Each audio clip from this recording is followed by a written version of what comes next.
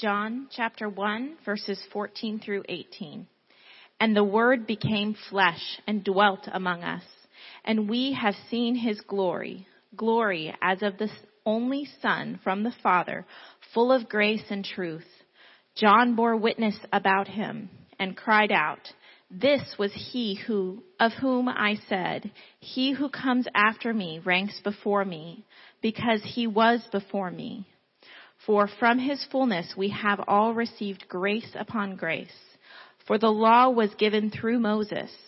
Grace and truth came through Jesus Christ. No one has ever seen God, the only God, who is at the Father's side. He has made him known." This is the word of God.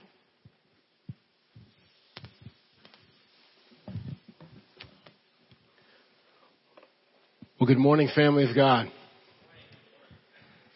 It is a beautiful opportunity we have today to remember that Jesus was born for you. There's a song that we sing around this time, and it starts off with these words. It's, "What child is this who laid to rest on Mary's lap is sleeping?" What child is this who laid to rest on Mary's lap is sleeping? This morning we're considering the question, who is this child? Or what child is this? You ever think about the reality that Jesus was sleeping? That the incarnate Son of God became flesh and had to be slapped on the bottom to be able to breathe? The one who breathed stars into existence? That he screamed and yawned and pooped and cooed? Who is this child? This question is incredibly real for a couple of our families. If you didn't know, Gavin and Stephanie just gave birth to Alden, and, well, Stephanie did. And John, Mark, and Candace just welcomed Silas into the world. So this reality of babies is very real for our congregation this morning in the life of these two families. And it should be real for us. Because when we look at the baby in the manger, we're not just seeing a baby like the ones that are at Norman Regional Hospital. When we look at the baby in the manger, we see God in the flesh. And I want to meditate on that reality this morning. So would you bow your heads with me one more time? I want to pray and ask for God's help to be able to do this and to think well about this reality that the baby in the manger is the Son of God. Father, we thank you so much for your grace to us.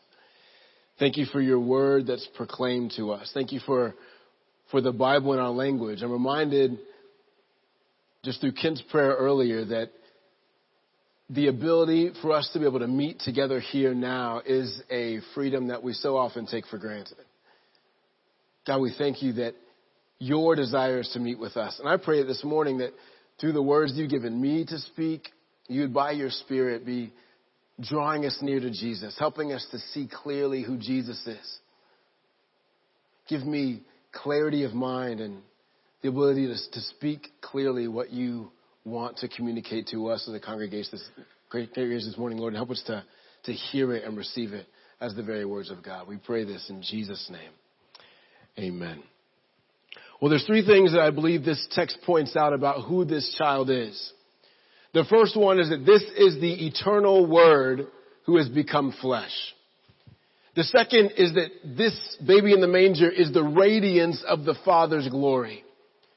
And the third point is that this baby in the manger is the fullness of grace and the fullness of truth. And I want to unpack those three ideas this morning as we walk through this text. The first one is that this baby in the manger is the eternal Word who has become flesh. Look at the first verse printed in our bulletin, verse 14. It says, "And the Word became flesh and dwelt among us." This is God's eternal Word. When we look at the baby in the manger, we are looking at a person who existed before he was born. When we look at the baby in the manger, we're looking at a person who existed before he was conceived by the Virgin Mary. When we look at the baby in the manger, we're looking at a person who existed before the prophecies about his birth. When we look at the baby in the manger, we are looking at a person who existed before the world came into being. This is what John means when he describes Jesus as the Word. He is referring to what he described in the opening lines of this chapter. And if you were here about 2 weeks ago, we looked at this in depth at the first 3 verses of this chapter, which say, in the beginning was the Word, and the Word was with God, and the Word was God. He was in the beginning with God. All things were made through him, and without him was not anything made that was made. Now, in these opening 3 verses, John is alluding to the Trinitarian nature of God. There is only one God who is creator and Lord of all. And this God exists eternally as Father, Son, and Holy Spirit. This is not 3 gods, but one God. This is not 3 lords, but one Lord. The Father exists eternally with the Son in the fellowship with the Holy Spirit. But this is not 3 eternal beings, but one eternal being. The Word, who is also known as the Son, has always existed and cannot be created. Yet, John here says that the Word became flesh. The Word, the Son, who cannot be created, became flesh. Now, if this blows your mind, it should. John Mark wrote about this passage, and he said this. He said, it's hard for any of us to understand. Reality has a way of being more complex and beautiful than we had imagined. Reality has a way of being more complex and beautiful than we had imagined. Sometimes when we think about the way things really are, it doesn't quite fit with what we can explain. And yet in it there's beauty. This reality is truly complex, but it is in fact beautiful. That the eternal Word of God dwelt among us.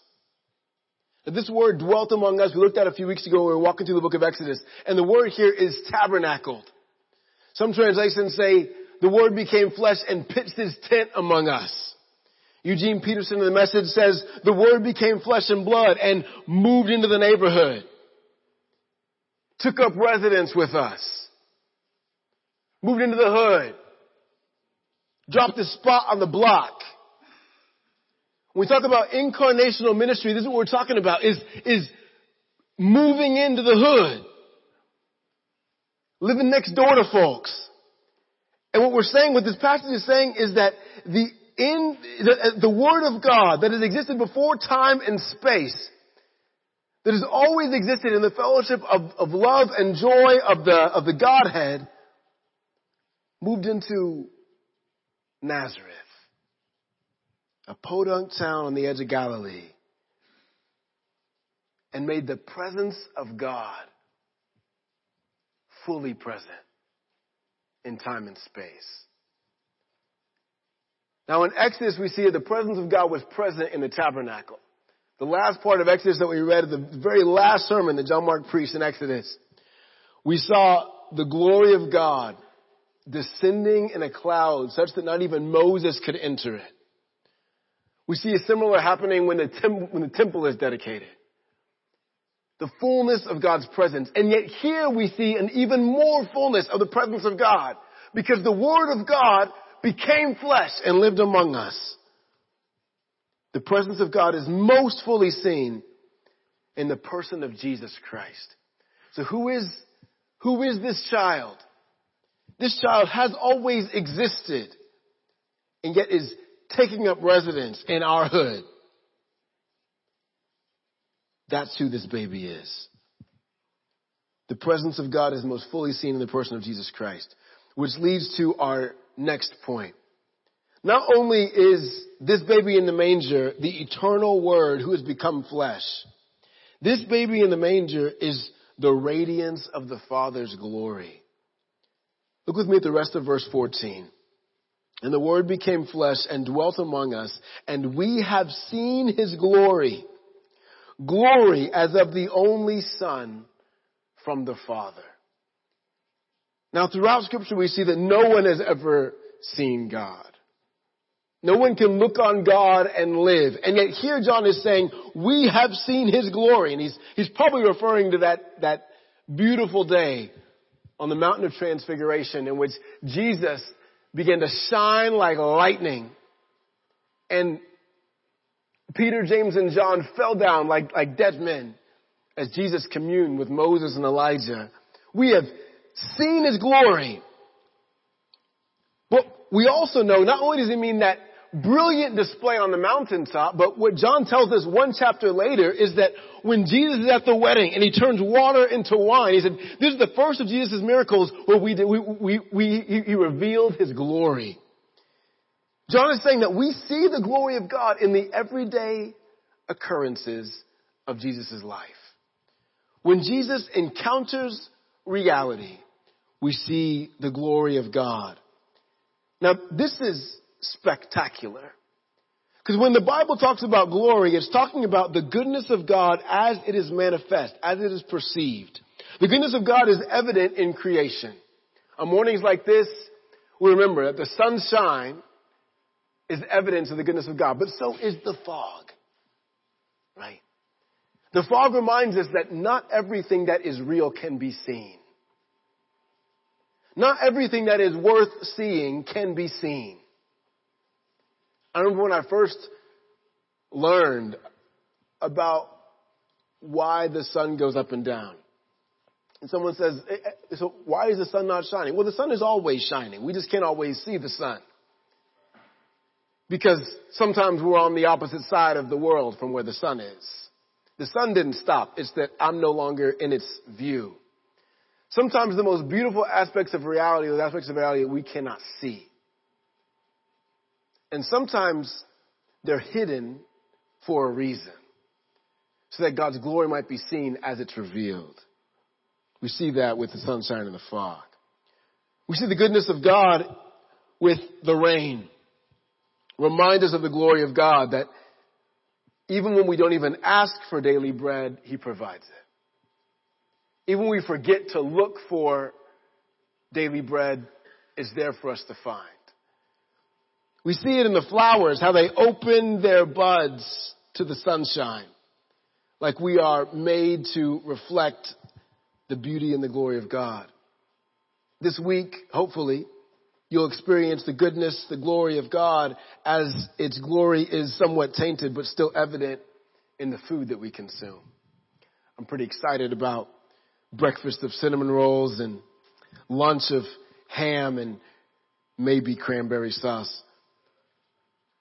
Thanks, Robert. But the goodness of God, the glory of God is refracted but yet evident in creation. The goodness of God is evident in the people that God's created.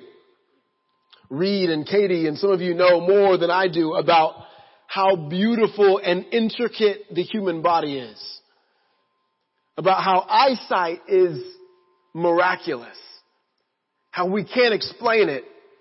And yet God gives it so freely and so richly and so abundantly. God's goodness is evident in relationships. When relationships work and when relationships are worked out, we see God's goodness in providing people with whom we can do life. And yet, what John is saying here is that none of those places are the primary places that we find the glory of God revealed. The primary place that we see the glory of God is in the person of Jesus Christ, in the baby in the manger. When I think about why this is, I was meditating on this idea. A number of parables could have come to my mind, but the main one that came to my mind was about, remember the parable of the lost sheep. I read this story recently to my son, specifically from the Children's Storybook Bible as presented by Archbishop Desmond Tutu. And as he talks about what this is like, he gives this description of these sheep. He said a man had 100 sheep. 99 of these sheep did what they were supposed to do. They stayed in the pen, but he had one stinky, smelly old ram who liked to get himself into trouble. He liked to wander off, go where he wasn't supposed to be. And one day the shepherd went out to count the sheep, make sure they were all cared for. He found that his old ram, the stinky, smelly, rebellious sheep, had wandered off. So he left the 99 good sheep who had stayed where they were supposed to be. And he went off in the muck and the mire, dirtied himself to find his dirty, rebellious, stinky, smelly old ram. And he finally found that ram, the one he was looking for, the one he probably should have been turned off by. And when he found it, he rejoiced and he picked that ram up and put the ram on his shoulders and walked back home. And he got back home and he called all his friends and he said, the one that I've been looking for has been found. Join me in this celebration. Isn't that just like God? The one that he should have forgotten about. The one that made him smelly by the smelliness of himself. The one who liked to wander off, the rebellious one, was the one that he went after. And when he found that sheep, he rejoiced and threw a party and covered the shame and celebrated that smelly old ram. Just like God does with us. See, before you or I were looking for God, before you and I even knew we were hungry for something that even came in the realm of what God could provide, God came looking for you and me. He saw us in our muck and our mire. He saw us when we were too stuck to move for ourselves.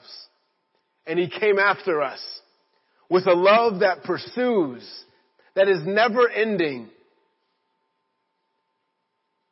He came after us, and for those who have trusted in Christ, who have accepted and seen that love, he's freed us and drawn us into his presence. And even now, we get to join in the celebration of the angels that happens every time a sinner turns to Jesus. That's who God is. When we look at Jesus, we see the glory of God manifested. This is what we also see in the last part of verse 18. Look with me. The last verse printed in our text. No one has ever seen God, the only God who is at the Father's side. He has made him known. What John is saying is that this is what God has always been like. The God who rescues sinners. The God who redeems and restores the broken. The God who can create something out of nothing. The God who can turn shame into rejoicing. Who can bring those isolated and put them into a community. The God who can take the downcast and raise them up. This is what God does with us. This is who God is. It's most fully revealed in Jesus Christ. Jesus is the eternal Word become flesh, and he is the radiance of the Father's glory. But not only that, Jesus is the fullness of grace and truth. Look at the end of verse 14. And the Word became flesh and dwelt among us, and we have seen his glory. Glory as of the only Son from the Father, full of grace and truth. Everyone say grace and truth. Now these words are really, really important for us. Grace is a New Testament riff off of an Old Testament idea. And it comes from the Hebrew word, which is chesed, which is the word that we translate so often steadfast love. This is that never-ending, unbreakable love that God shows toward his people. Truth. When we talk about truth, this is riffing off the Old Testament word of echmet, which is faithfulness. God's faithfulness, that he always keeps his promise. He never tells a lie. It's impossible for God to lie. Everything he communicates is truth, and he always keeps his word. So when we hear John say that this Jesus, this baby in the manger, is full of grace and truth, we're hearing him say, yes, it's the embodiment of God and the character of God. It's the name of God presented in human flesh. And it is the embodiment of steadfast love and faithfulness. John continues to unpack this for us in verse 16. Read with me in your bulletin where he says, "For from his fullness we have all received grace upon grace. For the law was given through Moses. Grace and truth came through Jesus Christ." What John is saying here is that he already had one grace, and that grace was given through Moses. It was the law. And the law is gracious. The law shows us what God is like. God is one. Therefore, you shall have no other gods before me. The law shows us what God is like, and it calls us to dwell in the presence of God. But the problem is that none of us can live up fully to that gracious law. The law does show us God's glory. It shows us who he is. But it also reveals to us that we can never fully measure up to that glory. Yes, the law says, don't lie about people. Do not bear false witness against your neighbor. But it also reminds us of how many times we've cloaked the truth. And our motivations have really been for deception and not for support of other people. Yes, the law tells us that the glory of God means we keep our relationships pure and clean and we stay faithful to our promises. When he says don't commit adultery. But it also reminds us of how far we fall from faithful commitments to our relationships. Yes, the law tells us don't murder. Give yourself for the love and the life of other people. But yet so often that reminds us of how far we fall from that. That so many of our decisions are made based on what it's going to do for us, not do for the other. See, the law is gracious, but it can't fully reconcile us to God. But what John is saying here is that Jesus is the fullness of that grace and truth. It's grace upon grace. It's grace that outdoes, that considers not irrelevant, but totally fulfills the other grace. That grace and truth came through Jesus Christ. Why is that? Because Jesus, the baby in the manger, isn't going to stay a baby forever. He's going to grow up. He's going to turn 3 and 4. He's going to have a bar mitzvah and turn 12. He's going to be found in the temple asking a bunch of questions to the lawyers. He's going to go out to the wilderness and be tempted by Satan and never once fail. He's going to come in and into Galilee, and when he sees lepers, he's not going to run when they say unclean. He's going to reach out his hands and touch them, knowing that from his very being is coming cleansing and rebirth and renewal. He's going to look out on the tax collectors, who everyone else would say are rebels against God's true people. He's going to call them to himself, dine with them, commune with them, feast with them. And then he's going to be executed as a criminal. He's going to die the sin that you and I deserve to die, so that our sins can be forgiven, so that we could have life everlasting, so that we could be people through whom the grace and truth of God are seen as we submit ourselves to the Lordship of Jesus. Who is this baby in the manger? This baby is the fullness of grace, the fullness of truth, who, yes, exposes our sin, but then forgives our sin and gives us new life with him. Now, this is beautiful, that the baby who we celebrate in 3 days is not only a baby like we'd find at Norman Regional, but this is God come in the flesh for you and for me. Which means that our role and our responsibility as grateful receivers of this grace is what we see in verse 15. Look with me at this parenthetical remark that John makes in the middle of this passage about Jesus. He says, John bore witness about him and cried out, "This was he of whom I said, he who comes after me ranks before me because he was before me." See, John the Baptist stands in the line of the prophets of God, whose role was to bear witness about who this Jesus is, whose role was to give testimony, eyewitness account about who this Jesus is. And he did that. He said, he who comes after me ranks before me because he was before me. He recognized that his cousin, who was born 6 months before him, actually existed long before he was even a speck in his mother's eye. Long before Elizabeth realized she couldn't get pregnant. Jesus was existing.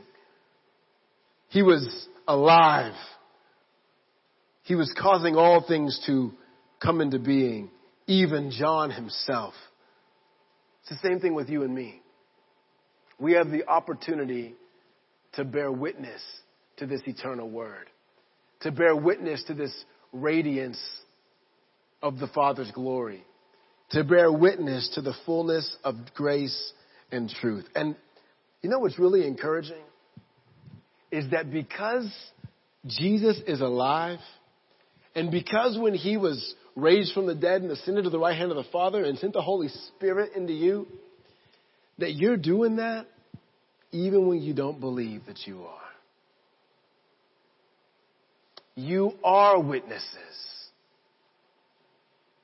You are a testimony. You are the eyewitness account that Jesus, the incarnate Son of God, has come in the flesh. Why?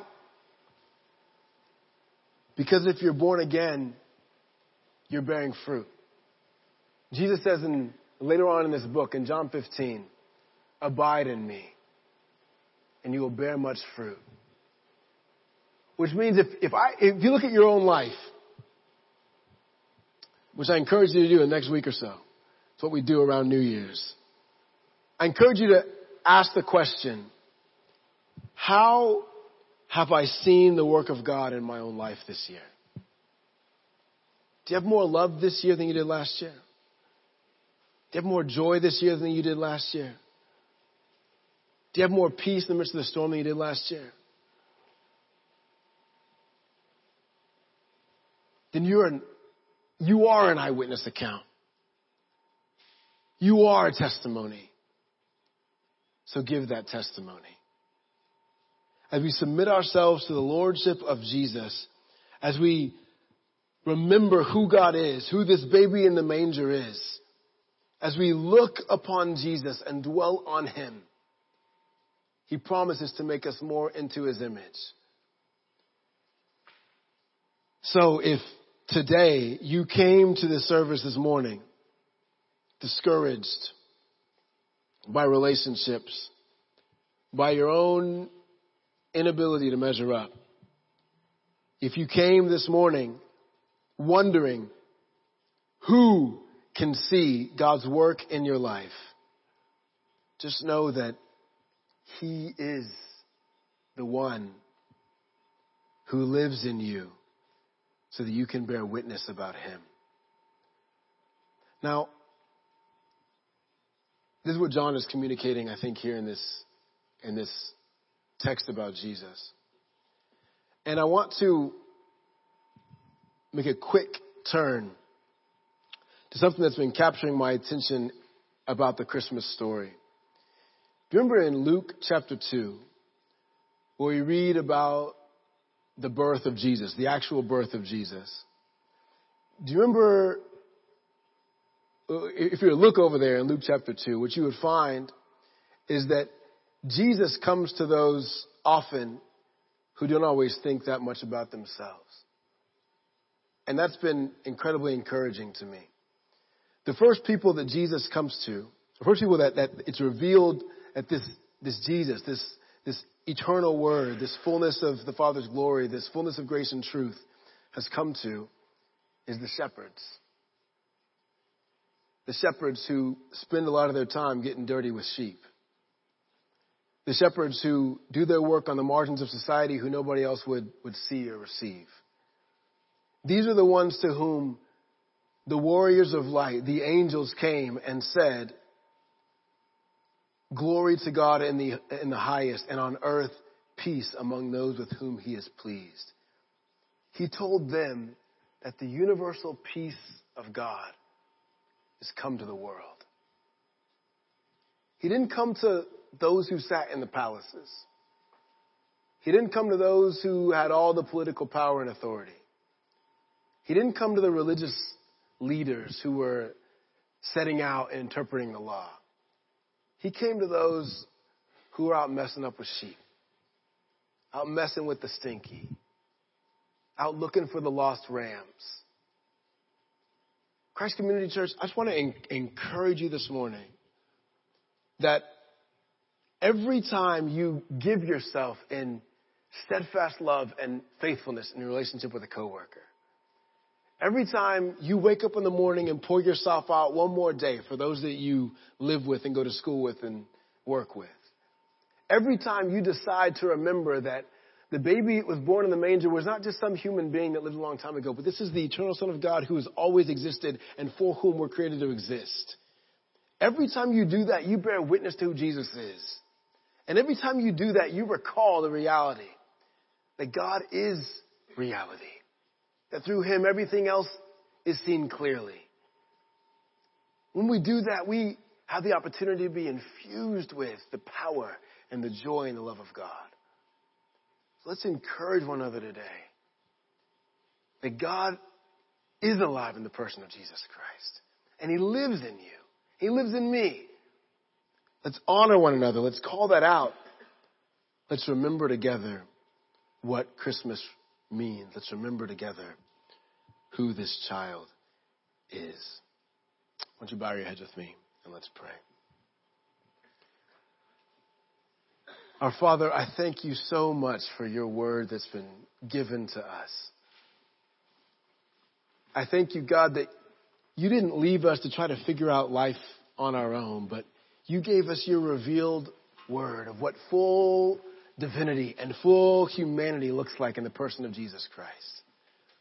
I thank you that you didn't leave us just with that information, but when we die to ourselves and confess our sins and accept your forgiveness, that you give us life in your Son, through whom we can be eyewitnesses and give testimony to who you are.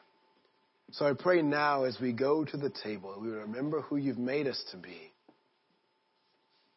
We take Jesus as our sustenance and commit once again to giving testimony, bearing witness to who you are with our actions, with our words, and with our lives. In Jesus' name.